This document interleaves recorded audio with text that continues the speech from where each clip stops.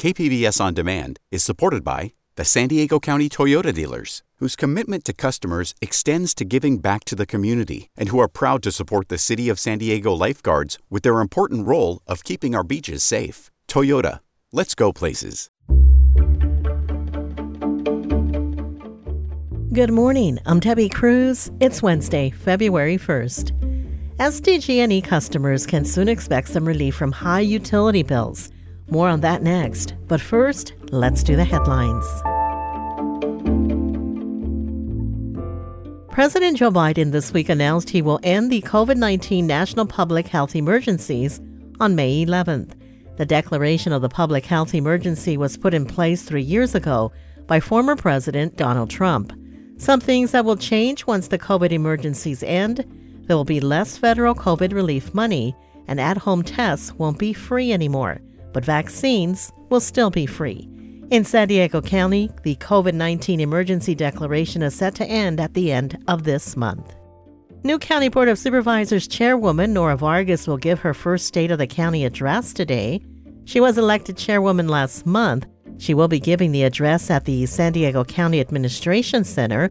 The live broadcast of the event starts at 6. You can watch it at kpbs.org. This month, the Port of San Diego will be making improvements to the recreational field at Cesar Chavez Park in Barrio Logan. The project is estimated to cost more than $600,000. It includes removing 90,000 square feet of existing grass turf and replacing it with new turf, drainage improvements, and more. The park will be open during the project, but the field is expected to be closed through August. From KPBS, you're listening to San Diego News Now.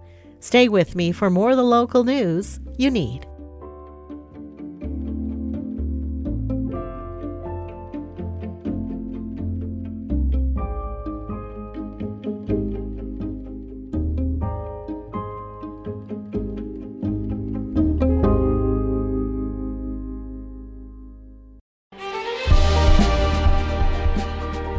Hi, I'm Bill Hohen. And I'm Ted Hohen.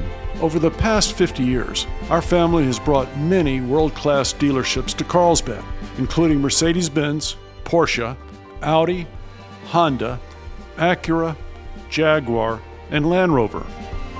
That's right. This year we're celebrating 50 years in Carlsbad. So on behalf of the entire Hohen family, we want to thank San Diego. Throughout the years, we've taken tremendous pride in meeting and even exceeding our customers' automotive needs. We value the relationships with our clients and look forward to serving you for years to come. We invite you to visit one of the Hohen Carlsbad dealerships or hohenmotors.com.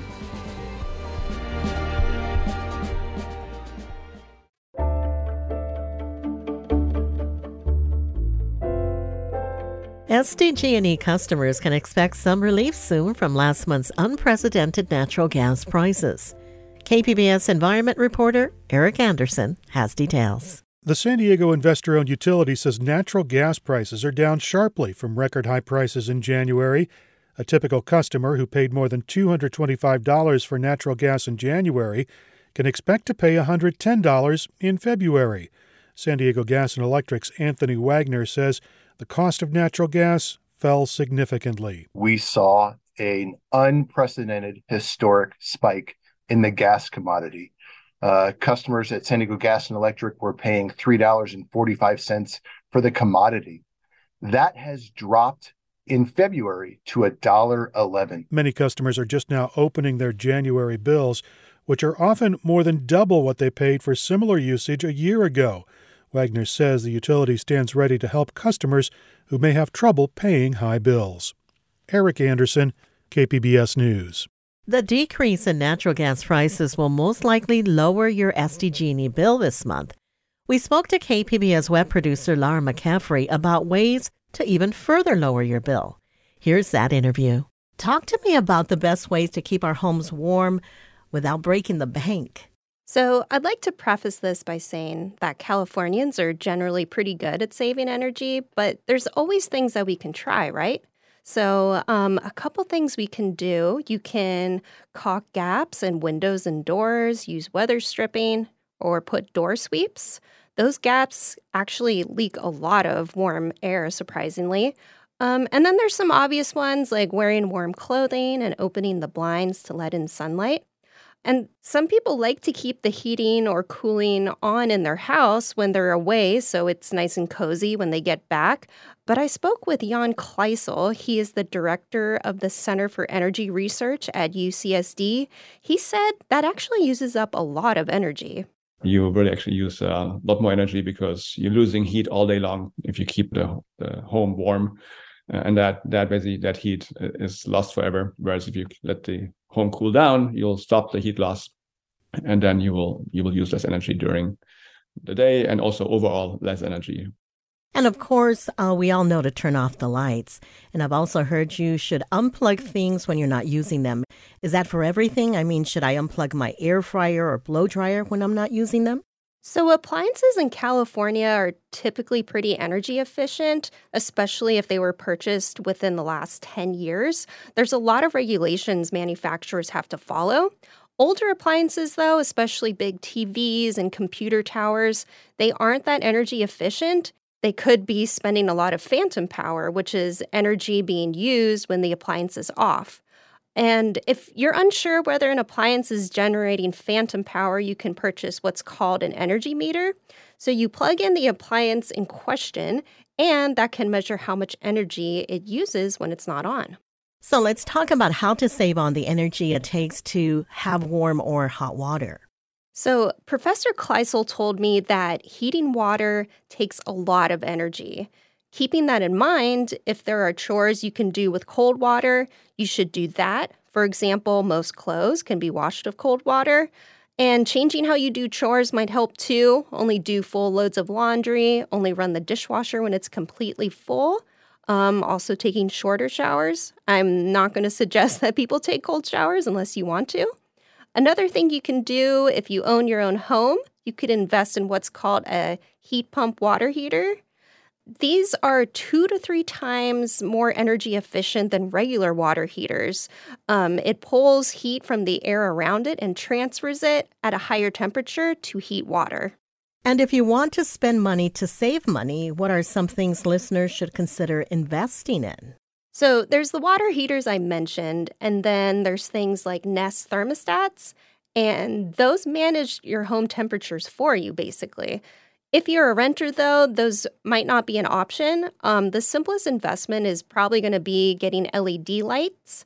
Those are way more efficient than incandescent light bulbs, other regular light bulbs, and they last longer, too. And if you want to get really fancy, there's what's called occupancy sensors. So you plug these into an outlet, and they turn your lighting on or off depending on if someone's in the room.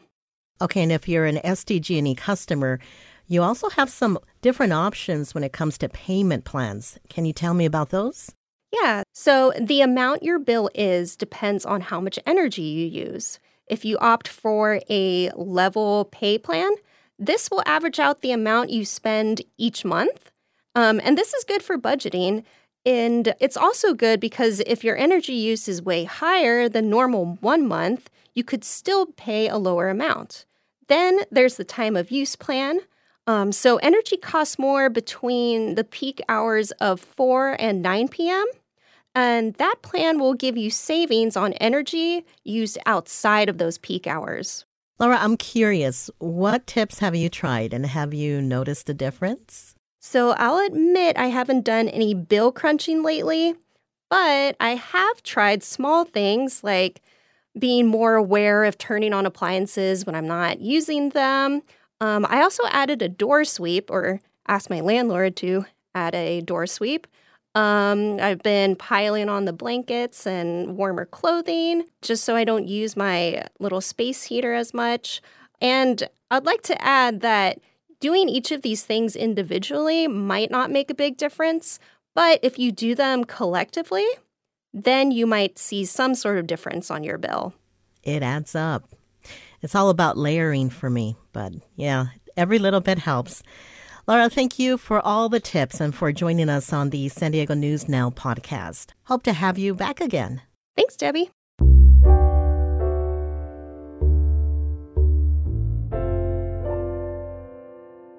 A San Diego County contractor has been ordered to hire back some janitors who were trying to unionize.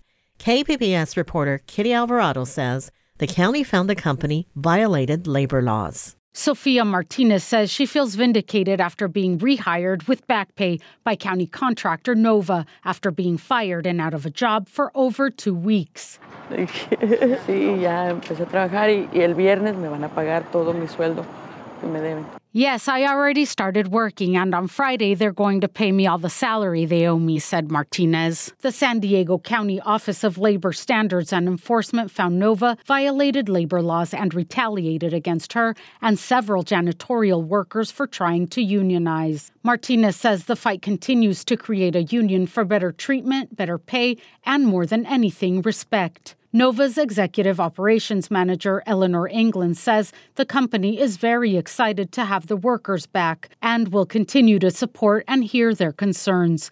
Kitty Alvarado, KPBS News. Coming up, San Diego's in desperate need of more workforce housing to keep essential workers in the region. We'll have that story and more next, just after the break.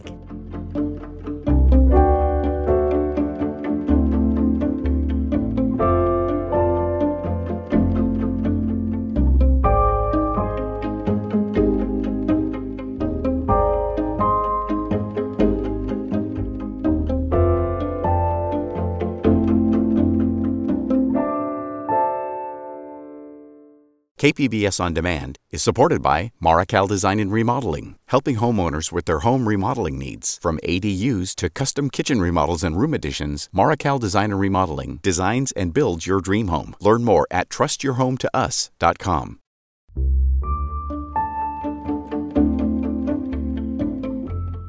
When you look at the region's housing market, you can find a lot of luxury housing and a growing share of low-income units. But for people in the middle, it's getting hard to buy or rent. KPBS reporter Jacob Ayer looks at the effort to build more workforce housing. While San Diego rents and home prices are starting to come down, Zillow says this is currently the 5th least affordable region in the nation when it comes to buying, and 7th least affordable for renting compared to average income. That's bringing things to a boiling point for many middle-income workers. Many feel like they may not ever be able to afford a home in San Diego. In the communities where they work. Keisha Borden is a director at the California Teachers Association. The union leader represents educators across San Diego and Imperial counties. She says the lack of affordable housing is contributing to a teacher shortage. We're also seeing our families having to move as well. So we're seeing a decline in enrollment because families simply can't afford to live here. So some local school districts are taking matters into their own hands by building more affordable homes on their land. And if our school districts are able to provide some of that housing for their employees, I think all the better. So hopefully this is something that can spread to other districts. And San Diego Unified was able to pass a bond in order to build housing. There's a point in everyone's life where they would like to be a homeowner. Mohammed Alamuddin is a policy associate at UC Berkeley's Turner Center for Housing Innovation. He says moderate-income workers, like teachers, make up a significant portion of the population statewide, and they're having trouble affording to live where they work. Number one, rents are too high, and this is what's leading to people leaving the state. And number two, homeownership's inaccessible. Alamuddin says zoning is part of the issue. He says 70% of urban land in California is zoned for single-family housing, which makes the cost of living pricey. That's where workforce housing comes into play. And it would be placed in a way where it's duplexes and triplexes or cottage clusters, basically a bunch of housing units surrounded around a court. He says the smaller floor plans and denser construction in multifamily housing are what make renting and buying more affordable. And middle-income housing doesn't all have to be new construction.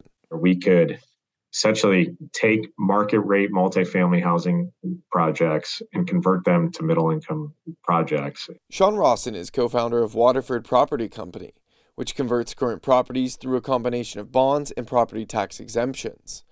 Rawson says the exemptions have caused some controversy over lost revenue for cities, but that the program works.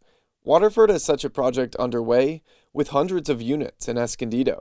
We've lowered rents 18% across the board from where they were. What that translates into is that we have now about $800 a month monthly savings to our tenants. The city of San Diego is offering incentives to build middle-income housing, but very few developers are taking them up on it. In 2021, they only built 19 middle-income units. As well, we have produced thousands of low-income units. We've produced tens of thousands of luxury units. We've really provided just a couple dozen middle-income units, and that's the main challenge. San Diego Mayor Todd Gloria says he established a middle-income housing working group in 2021, and they've helped create upcoming policy change. He says some workforce housing is starting to be built now. What increasingly we're talking about are sizable units in multifamily developments, near transit and jobs. That is a difference for us. But without those kinds of units, we will never be able to solve this problem. The housing crisis has been solved in the United States before, after World War II, and has been solved in multiple other countries. We have to look at the solutions that they're proposing and let that guide us, right? We don't reinvent the wheel, but we look at what works and we replicate it. Gloria will bring a second housing action package to the City Council in the coming weeks, with more incentives to build middle-income housing. Jacob Ayer, KPBS News.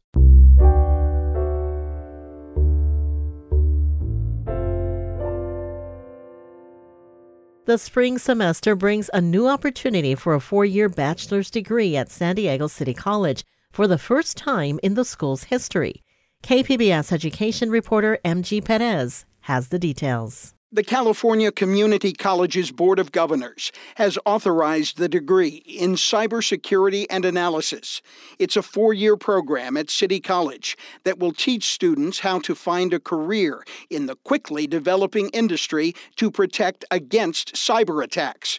There are cost savings and a real convenience in completing the degree at City College.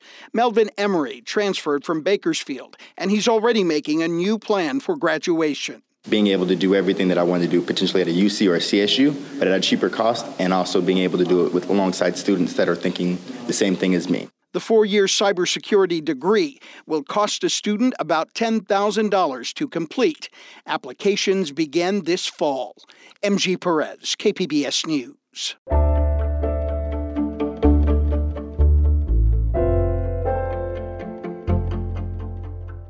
Today, you will get your best look at a comet discovered by the Palomar Observatory last year as it passes near the Earth. KPBS SciTech reporter Thomas Fudge tells us about a green comet. Comets are dirty balls of ice that orbit the solar system. As they get close to the sun, they begin to melt and evaporate into a gas, and that gas makes them visible in the sky. The cloud of this gas from the evaporated ices that are present in that little snowball ends up being like thousands of miles across. And then the tail that drags out behind it ends up being millions of miles in length. Cameron Hummels is a research scientist at Caltech, which operates the Palomar Observatory in the mountains east of San Diego. He says the discovery of the green comet was done with a device called the Zwicky Transient Facility, which is mounted inside a telescope. It scans the night sky, then takes a series of pictures of the same spot. Occasionally you'll see something moving over the course of those 5 images or so. And in this case, that was the initial discovery of this comet. It was last March. The last time this comet came this close to Earth was 50,000 years ago. And if you want to try and see it, Hummels says just after dusk on Wednesday, it'll be in the northern part of the sky near the North Star. Thomas Fudge, KPBS News. That's it for the podcast today. As always, you can find more San Diego news online at kpbs.org. I'm Debbie Cruz. Thanks for listening and have a great Wednesday.